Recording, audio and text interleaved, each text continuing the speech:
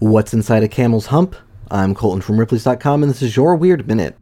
While camels can drink as much as 32 gallons of water in less than 15 minutes, the humps on their backs do not hold H2O.